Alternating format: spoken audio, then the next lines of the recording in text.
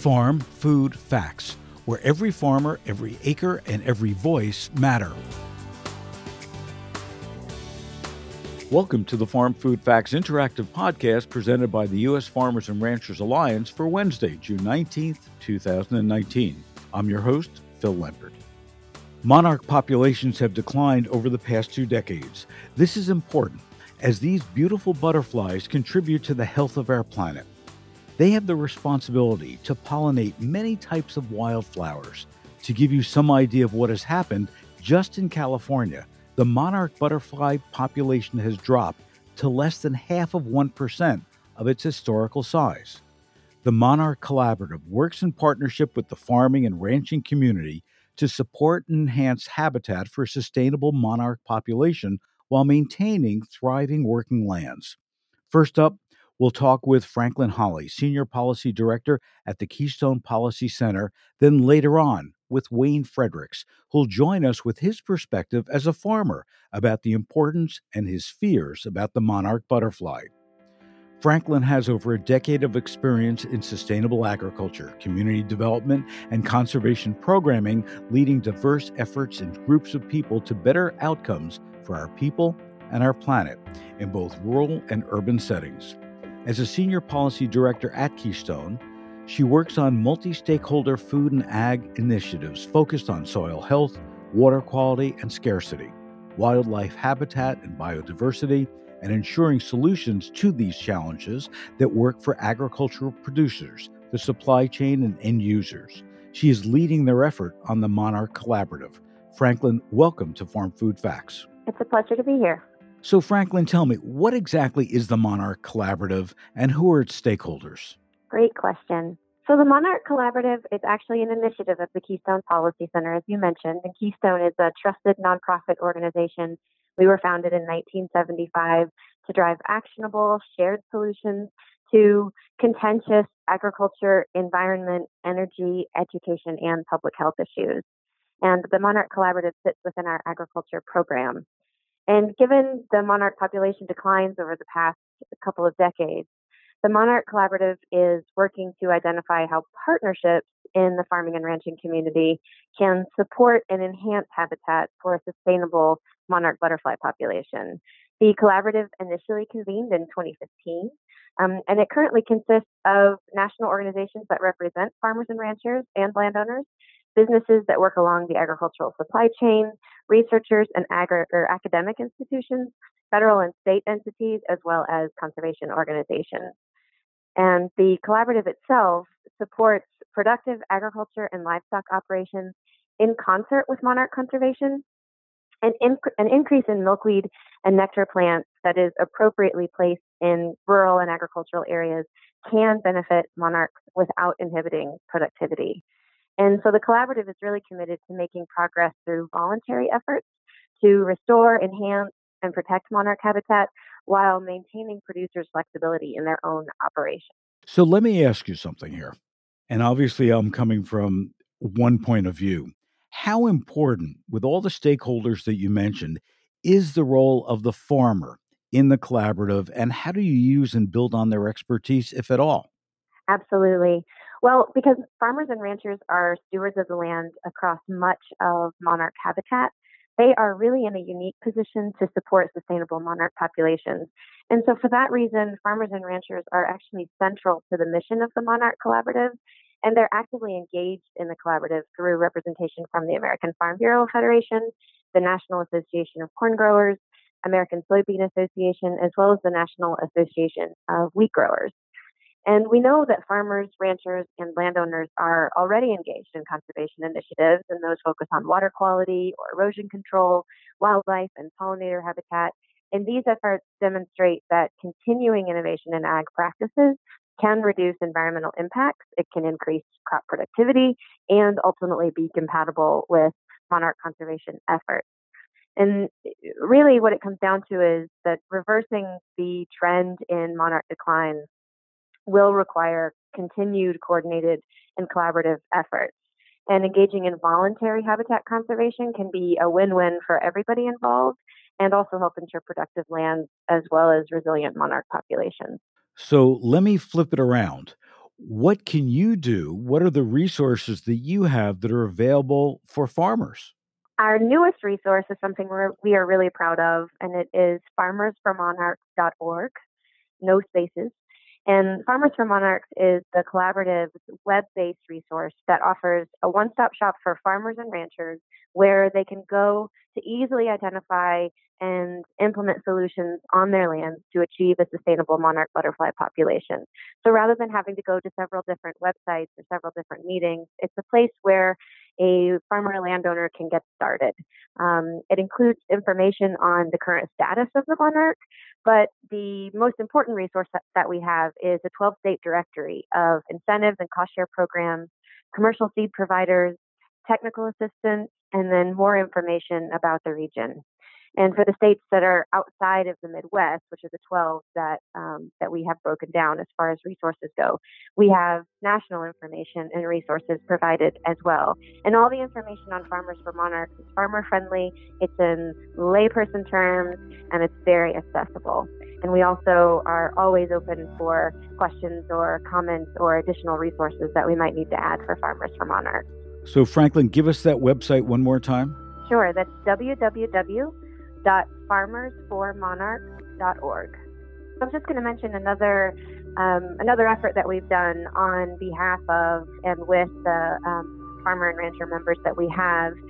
The collaborative and its members have coordinated with the Honeybee Health Coalition and assembled a set of recommendations that are geared towards enhancing honeybee, monarch butterfly, and pollinator habitat and forage in USDA private land conservation programs. And we've shared those directly with the department. And those include addressing barriers and disincentives to enrollment, increasing management options, and especially flexibility to foster conservation in concert with thriving farm and ranch operations. Well, Franklin, it looks like you've got it under control, and the future of the monarch butterfly is going to be very positive based on what you're doing with the collaborative. So thank you so much for joining us today on Farm Food Facts. Absolutely. Thank you. And now, here's the news. Many foods will disappear if honeybees go extinct. Here's an unsettling glimpse at a future without avocados or coffee. Honeybee colonies are rapidly dying out, and figuring out ways to save them is a huge challenge. In 2017, beekeepers in the U.S. reported losing approximately 40% of their hives, a disturbing trend that has been continuing. And although honeybees are not yet on the verge of becoming extinct, their swift decline could have a severe implication for us humans. Honeybees are pollinators of about 1/3 of the world's crops, and they're indirectly essential to our diets. Scientists are still working to determine the exact cause of the honeybee's demise, but it likely results from a combination of pesticide exposure, disease-carrying parasites, and changes to weather and habitat caused by climate change. The microbe company Seed has set out to combat some of these threats with a disc-shaped probiotic called BioPatties in an attempt to make honeybees more resilient against pesticides and disease. BioPatties has shown early signs of reducing the effect of neonic insecticides. Seed recently partnered with the culinary collective Ghetto Gastro to host a breakfast featuring foods that might disappear if honeybees went extinct. The event demonstrated just how much we rely on bees for our meals, and it also gave a devastating glimpse of what will happen if too many bees die out. For instance, there would be no almonds, avocados, coffee, fruit, or vegetables. However, efforts to reduce the world's hives could save us from a future without our most beloved and nutritious foods. What grocers need to know is that this shortage of bees means we've got to truck bees to various parts of the country's growing regions, and crop yields are not as great as they should be, which may result in some shortages unless we can reverse the trend and increase the honeybee population. Next, let's hear a bit about what Big Food is doing to help preserve our environment. Food companies turn to regenerative agriculture to meet sustainability goals. According to Nielsen, consumers are demanding sustainability now more than ever, and companies like General Mills, Hormel, and Danone are aiming to provide this with regenerative agriculture. These companies are committing to a transition to regenerative agriculture practices that will capture carbon on thousands of acres of land. They also plan to devote significant finances to increasing the movement.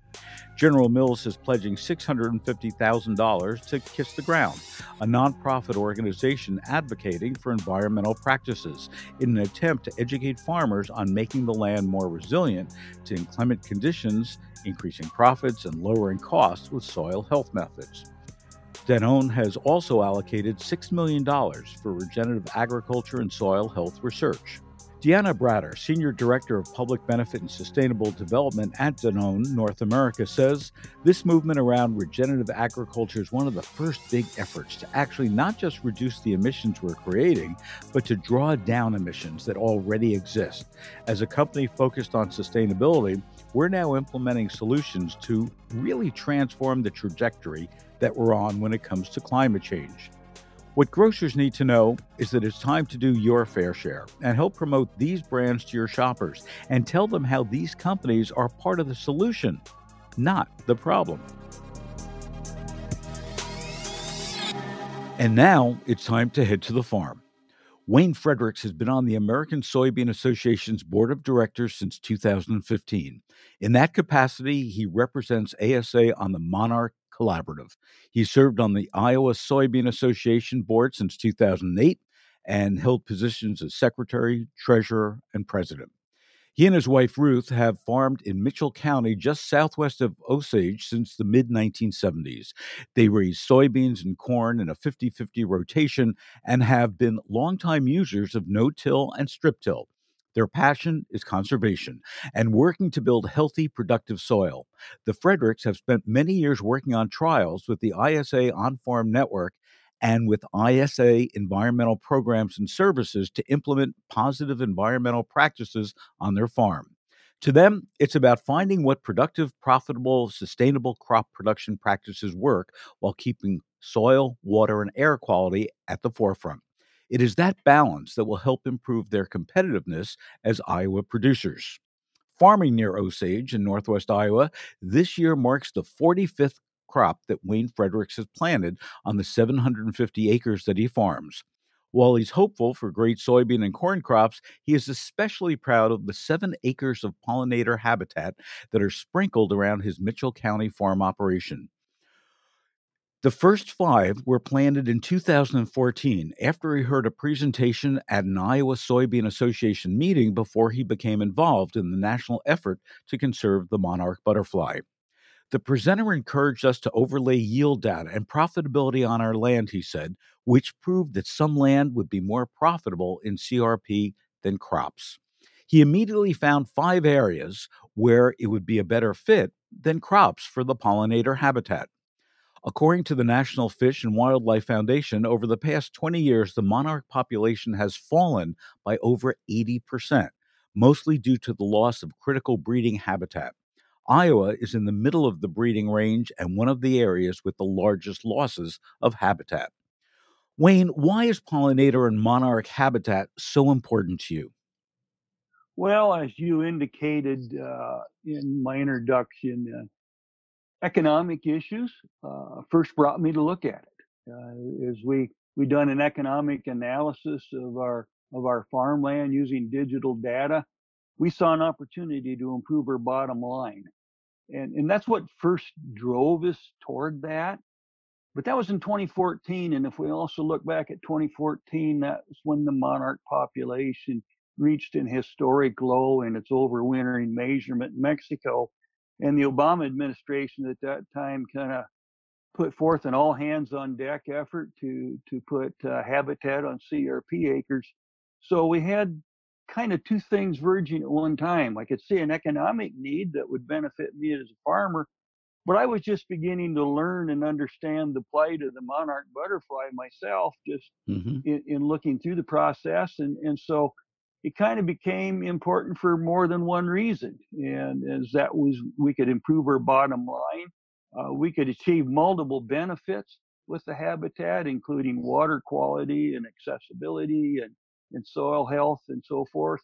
But we also felt that it was the right thing to do because we had a species that was in need of habitat. And so we became more involved with that. And as I got involved with the Monarch Collaborative through ASA, I learned a whole much more about the dire need that the species was facing. So it became a personal effort of mine to increase habitat on my acres, as well as bring the message to other farmers. So, explain to me, if you would, the tools and the programs and the information that you use to establish and maintain this healthy habitat. Well, my number one person in my back pocket is my local Pheasants Forever biologist.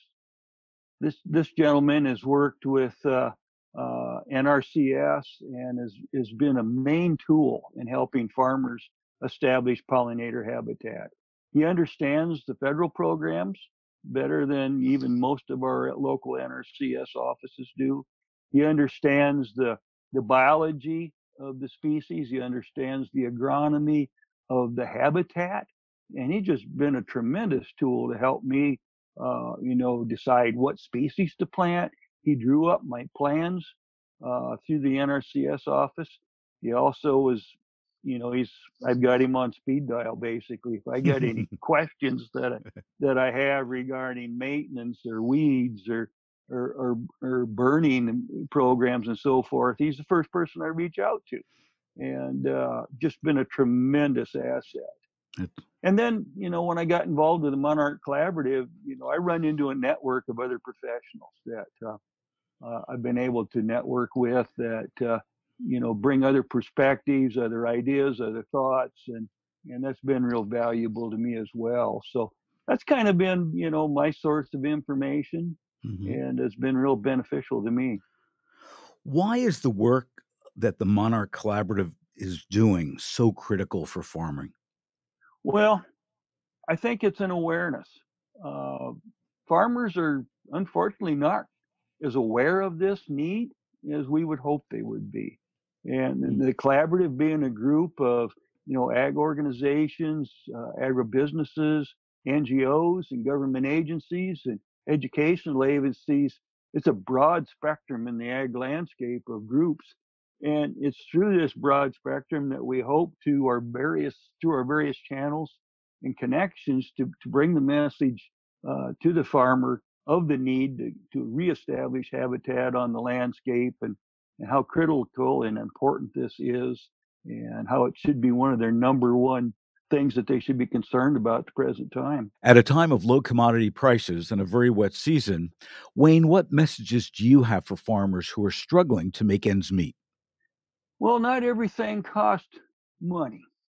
As I mentioned before, I saw an economic advantage of going through the CRP program, and I lobbied heavily in this last farm bill to see more CRP acres brought into the future of the farm program, and we got some. We've got some more acres to work with. They're in the process of writing the rules right now, and hopefully some of those are going to be designated for pollinator habitat. So that opens that option up. It's a cost-effective option for farmers.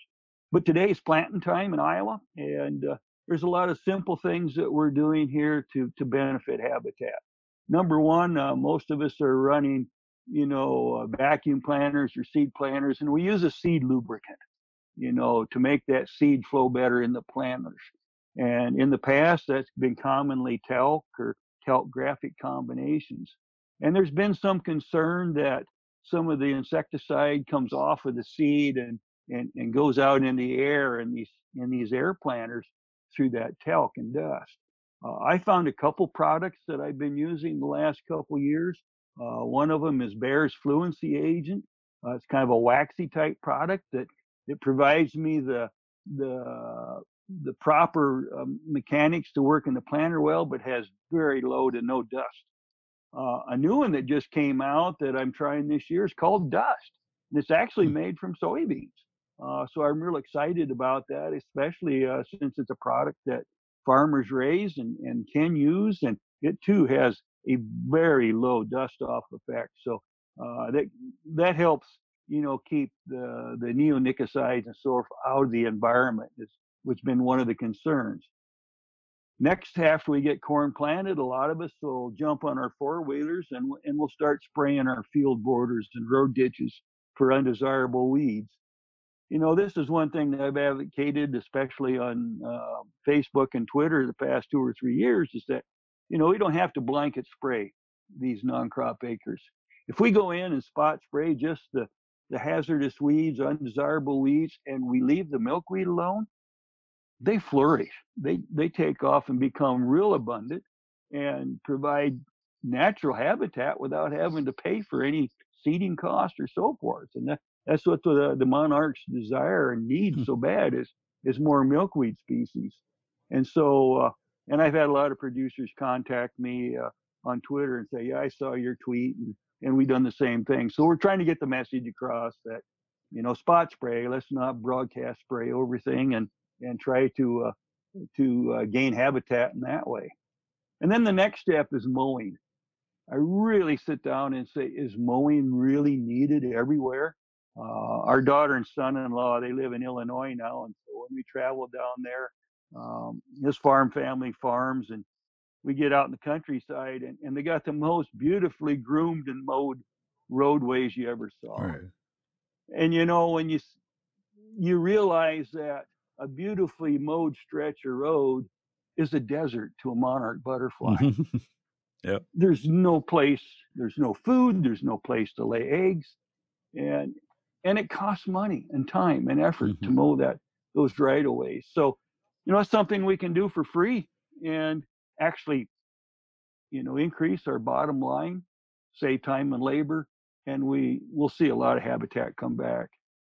So yes, there's, even now when the prices are such, there are things we can do to improve habitat on the landscape. Well, Wayne, thanks for all the work you're doing. It sounds fabulous. And thank you for joining us today on Farm Food Facts. Well, I appreciate it, Phil. And I'm always here to get the message out. And I want to advise all our listeners to, whenever they get the chance, go visit the Farmers for Monarchs website. We spend an extremely large amount of time building that website, and we want that to be the foremost place to go for any information needed for monarchs and habitat on both a state and national basis. It's an outstanding website, and I encourage farmers and listeners to go there. And we will put a link up to that site as well. Thanks, Phil. Appreciate it. And thank you for joining us right here on Farm Food Facts. For more information on all things food and agriculture and to listen to our archives, please visit fooddialogues.com under the Programs and Media tab. Until next week.